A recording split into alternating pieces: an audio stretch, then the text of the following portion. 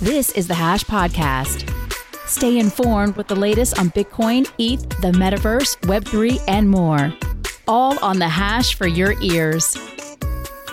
You're listening to the CoinDesk Podcast Network. Welcome to the Hash, everybody. You're watching CoinDesk TV. I'm Zach Seward. We got Wendy O. We got Sam Kessler. We got the news of the day to get to, and it is going to be fun.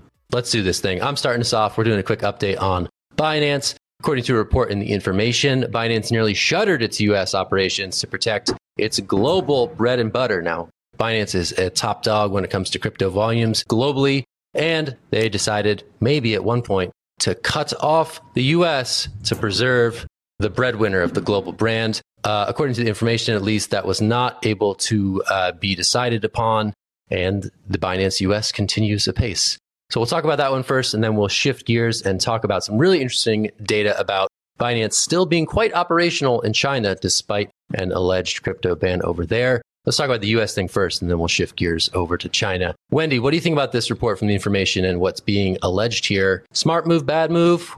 I don't blame them. Why would you stay somewhere where you are not treated best? A really good friend of mine, Mark Moss, always says, go where you are treated best. And I remembered that, and I still remember that today. Why would any crypto company want to continue to stay in the United States of America? All they seem to be doing is just wasting their money. I want to say that Ripple has spent over $200 million approximately on their lawsuit against the SEC.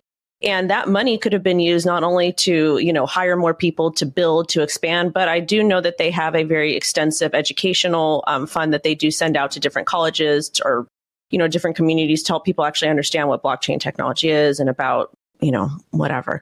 So I feel like a lot of people are just kind of tired. They're getting fed up. We're seeing a lot of companies move over to the Middle East and over to Asia. There's a lot of money flowing over there. In the United States, not so much. And we're also seeing a lot of other companies create shops, set up shops in other countries. I want to say, and please correct me if I'm wrong, I want to say A16Z created something elsewhere, Coinbase and Gemini and all these other companies are establishing branches overseas because that's a lot more regulatory friendly. And I feel like the U.S. is kind of shooting themselves in the foot. And I want to say there's some other reports coming out about how over leveraged we are monetary wise. And it just is not looking too terribly great here. And I'm also considering relocating as well, because if I can't work here in the U.S., if I can't do my crypto stuff, then what am I going to do? That's no fun. And also, I like to be able to be a content creator. And I don't know if I could do that in the U.S. anymore because we don't have any clear types of guidelines.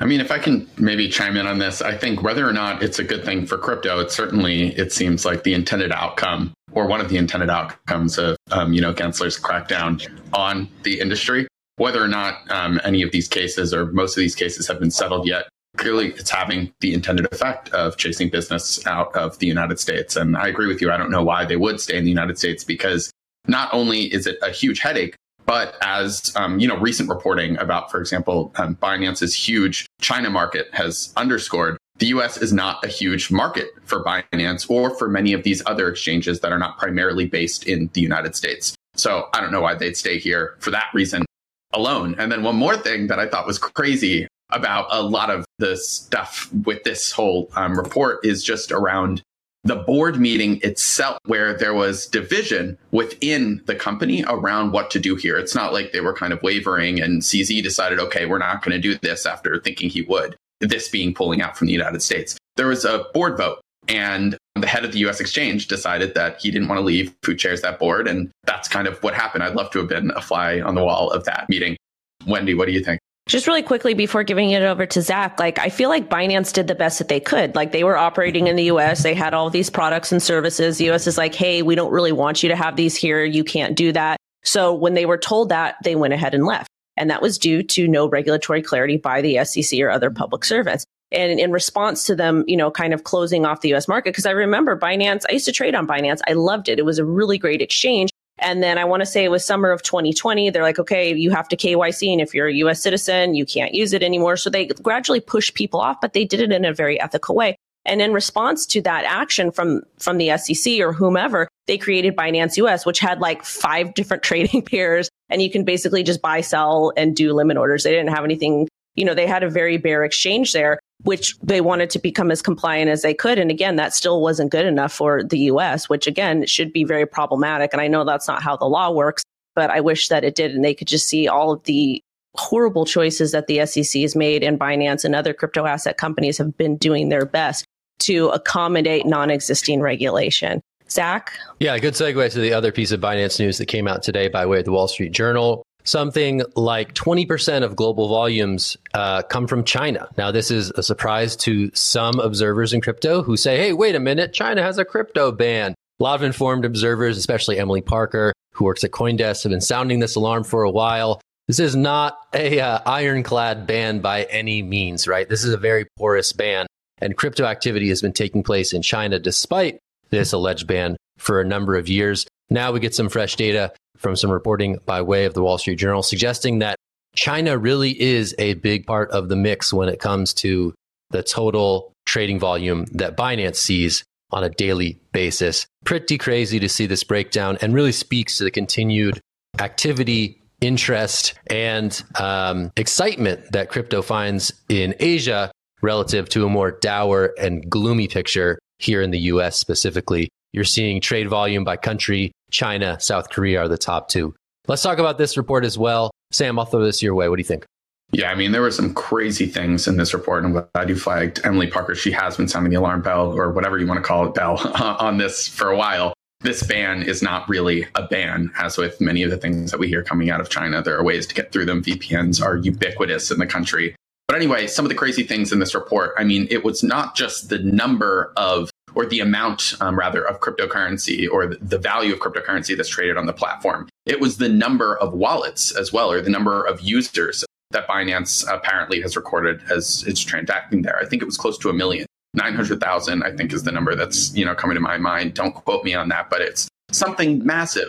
The other thing that I thought was crazy about this too is that it really does just highlight the opaqueness of Binance as a company. The fact that not only did we not realize that China, what we being, the general public, realized that China was a big customer of this platform, which makes sense. They didn't want to show us this, but for reasons. But not only did we not realize that it was a big customer, but apparently the biggest. That's just crazy. And it just shows you how little we still understand about Binance, like it or not. Wendy, what do you think? I've got friends that are very active in crypto and are builders, do all kinds of really great stuff, and they are in China. And for the last couple of years, they said, no, China, it's not that crypto is really banned here. People are still using it. So I just feel like there's a big disconnect from what's actually happening and the news that we're presented in the United States. And again, has nothing to do with CoinDesk reporters. It has to do with more mainstream media news and some of the reports that they're giving out, talking about what's going on in China. I feel like a lot of these reports are not necessarily accurate. And again, the only thing I do want to pick on you for with the wallet creations, or having more, using that number of wallet creations as active users, I don't feel like that's ever accurate. Like, I always have at least like 2 to 3 accounts on different exchanges for different OPSEC reasons, for different positions that I'm opening and different types of trading styles I'm doing. So that's the only thing I want to say. But I do believe China's been playing 4D chess with us the entire time. They've kind of been silently doing things. Yes, that they're very controlling over what their people can and can't do. But at the end of the day, they're not going to let the U.S. outdo them when it comes to tech. And I just feel like America just keeps looking like a bigger and bigger laughing stock of the world at this time. Just wanted to put a finer point on what Sam said about, Binance being a black box, right? And I think that's very true and very remarkable feature of the crypto space, that these open ledgers, which provide unprecedented transparency toward financial matters, still are largely sort of administered through these centralized exchanges, centralized companies that are the opposite of transparent, are very opaque. And it takes reporting such as this to reveal some of those details that otherwise aren't on chain, aren't visible to anyone who wants to look into it. So anyway, I just thought that was a good point, Sam. Shout out to you. Sir, the banks, traditional finance, you can't track cash. Anyways, I could talk about this all day long. Also opaque. Are they KYCing all the China? I mean, that's another question too. All the users in China, like, is there a database somewhere in Binance? Because that goes to the account thing as well. Like, I didn't read closely enough, but I don't know if those were Binance accounts or if those were addresses, the 900,000 figure that apparently was the right now. I don't even know what that corresponds to. But if there's any number, there's probably a list somewhere. And if it were really illegal, we know who has it. Anyway, it's just a really interesting story.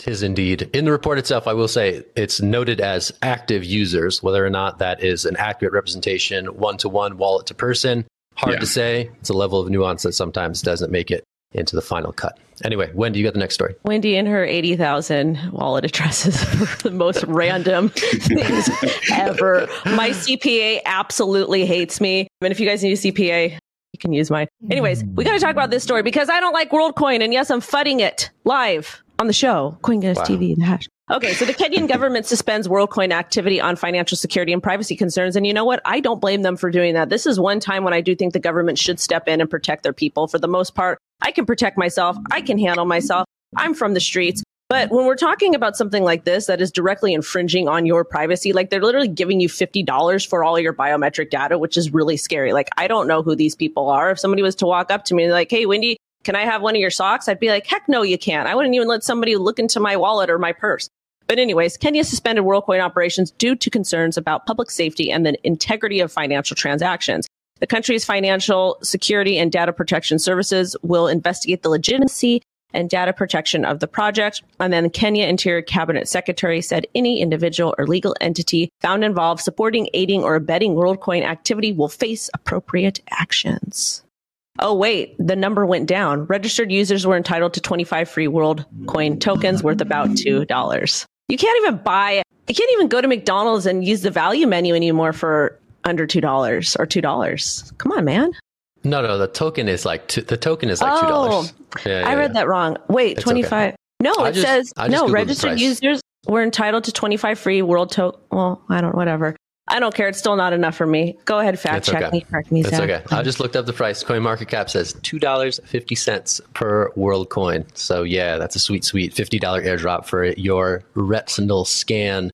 Full disclosure, I did this last week in Japan. I offered up my eyeballs to Sam Altman to get a world ID, and I'm glad I did it. So you guys can FUD this project all you want, but I'm ready for the AI future. My unique stuff is encoded. It's all encrypted. I think that there's a lot of craziness about this story because it is and has always been rather absurd that this is the security mechanism for preventing Sybil attacks on this network. I will say it's crazy, but you know what?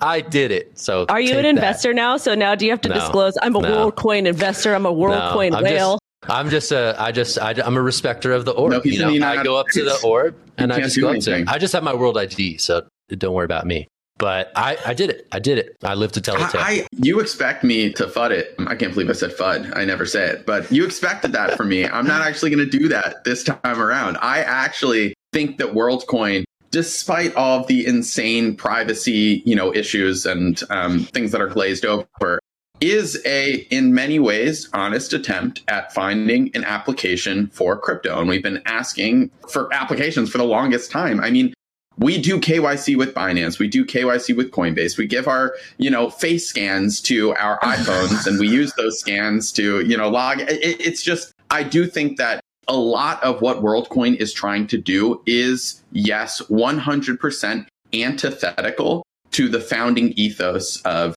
Bitcoin and Ethereum and a lot of these ecosystems. But that being said, I do think that it might be in a world where we're willing to give our identity to even a centralized platform in a lot of ways. I think it is kind of an iterative improvement on our existing, identity apparatus. That being said, I do think it's fraught with a ton of issues. I think that the fact that they have this WorldCoin leads to this really weird, cynical incentive game where people not in the United States and not in the West are encouraged to, give their eyeballs for $50. Even if it was $2, it can buy you a lot more in some places than it can in the United States. I think that's really cynical. I also think that they haven't thought about a lot of the potential abuses, not just in terms of the privacy, putting that all aside, but in terms of people buying your KYC or people pretending to be WorldCoin and scanning your retinas and using those for, who knows what. I think there are a ton of things around the edges, but I don't think that Sam Altman is trying to harvest our eyeballs to make money. because he's got a million of other ways to make money off of AI, even though he apparently doesn't own data. But AI. this type of data is worth a lot. Like, it's not something that is spoken about or talked about, but people's data, like our search history, like the biometric data, all of this stuff, like anything that you can extract from a human is worth money. And there's companies that are willing to buy this for a lot of money. So I would love to see the disclosures and see where are they encrypting it? I mean, yeah, that's the idea. They're using proofs and they're encrypting these things on device. Like, so it's no less encrypted. I can't believe I'm defending anything in general, but I'm going to save this, and when I see you, I'm going to be like, "This is what you said." Anyway, hey, you got to play, devil's advocate. Preach, Sam. Preach, brother. WorldCoin. We don't debate enough, at least when I'm on. Let's do not it. enough arguments. I had to do it because, it just makes for good content. When you have the one guy in the show who's given his eyeballs to Sam Altman, and you have the other people on the show saying it's awful, that right there, that's why you're here. Thanks, viewers. Of course, we couldn't end this episode without talking about all the craziness going on in DeFi markets after that huge hack on Curve, one of the biggest exchanges on Ethereum over the weekend. You might remember one of the outcomes of that hack was that the price of Curve, this big important token, sunk, which put a huge position on Aave, the lending platform, and a bunch of other lending platforms at risk. So essentially, Michael Egorov, the head of Curve, had a bunch of the supply of Curve, put about 30% of it in collateral to back loans that he used to buy who knows what. Apparently houses were involved. Who knows? You can look at reporting on that in CoinDesk and elsewhere. But anyway, if that loan gets liquidated, a bunch of bad things happen for the entire DeFi ecosystem because this $200 million worth of tokens gets sold to the market and further suppresses the price of Curve, this really important token. So now the news today, as Sharia has reported, is that Aave, its risk management partner called Gauntlet, which is used throughout DeFi, they have proposed now for the second time, actually, that Aave block or Aave's community block borrowing of these Curve tokens, essentially making it so that positions like this can't get bigger and can get wound down more easily. I don't know. It's a crazy story. Zach, what do you think? Yeah, this is DeFi composability at its worst, right? Like, DeFi composability is heralded as a way to make things innovate on themselves faster. But then you see situations like this where there's all this interconnectedness and subsequent platforms get ensnared in what previously would have been an ugly incident confined to one thing. Now it sort of spreads across the ecosystem. I did want to ask you about that Gauntlet thing, Sam, because that's a detail that I think is worth mentioning. The Gauntlet had flagged a similar problem previously that wasn't acted on. Previously, meaning like weeks or months ago. Is that right? The first instance of Gauntlet, exactly, raising red flag. So a lot of people are sort of like grumpy that that advice wasn't acted upon earlier. But now you have people stepping in the heat of battle, trying to address again some of these ramifications that are rippling out across the DeFi ecosystem. And we enter into really funny situations where all of a sudden Justin Sun is backstopping a pretty critical piece of the DeFi landscape. So anyway, I think, again, to me, these are composability stories. I think composability in DeFi is super cool. But also the flip side of composability is this interconnectedness that ultimately can lose people lots of money through no fault of their own, right? And so I think we're seeing that kind of play out, again, with two really foundational pieces of the DeFi ecosystem. So that to me is the big picture. But some of that granularity, some of that detail, especially around some of those advisements from Gauntlet, I think is worth picking up on. So thanks for flagging that as well. I don't know, Wendy, what do you think about this? The whole Curve thing and the whole Australian mansions. There is a degree of richness in this story as well. Okay, so to me, there's a lot of different parts here.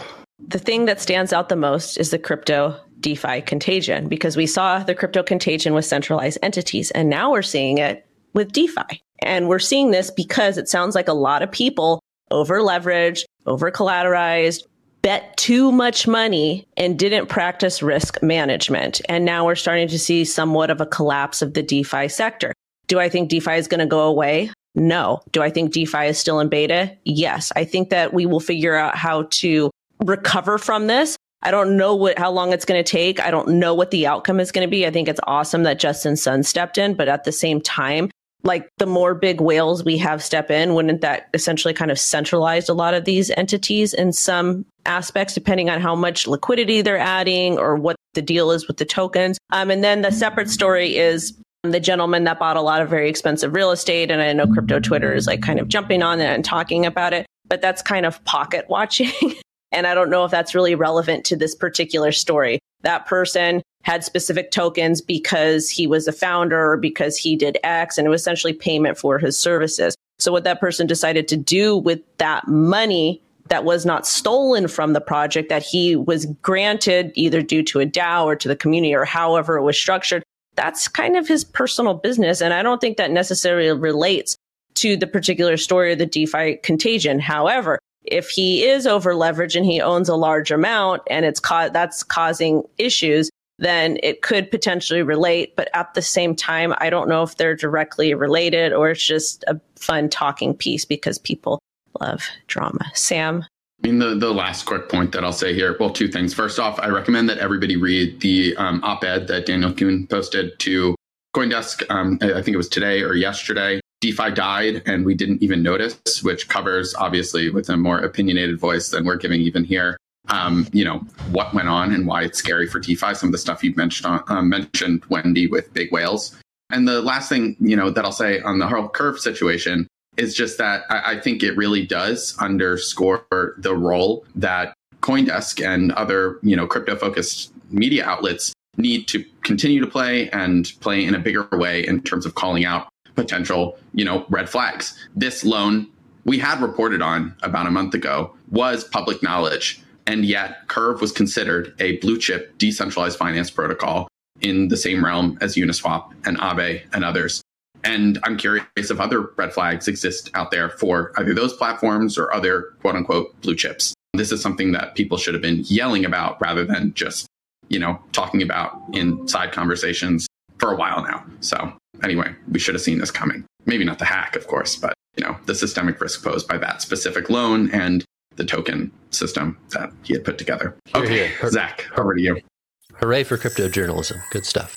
So we're going to talk about GameStop here. GameStop, video game retailer, one-time meme stock, had adventured into crypto and is now removing the wallet functionality from its iOS and wallet extension apps, citing regulatory uncertainty. Can't do fun stuff with tokens in the US because you might get sued as an unregistered securities exchange. That's what GameStop is saying, at least. We'll talk about this briefly. I don't know. What's there to say? Wendy, what do you say in 10 seconds about GameStop? This is not shocking to me. The predatory actions of the SEC have completely outdone themselves, and I'm very, very proud to be an American. Sam, top that. 10 seconds. The memes are over. GameStop, Gensler, wallets, I don't know, all these buzzwords in one story. I feel like, WAGME. Wendy's going to cry from this. They're not over. WAGME might be over.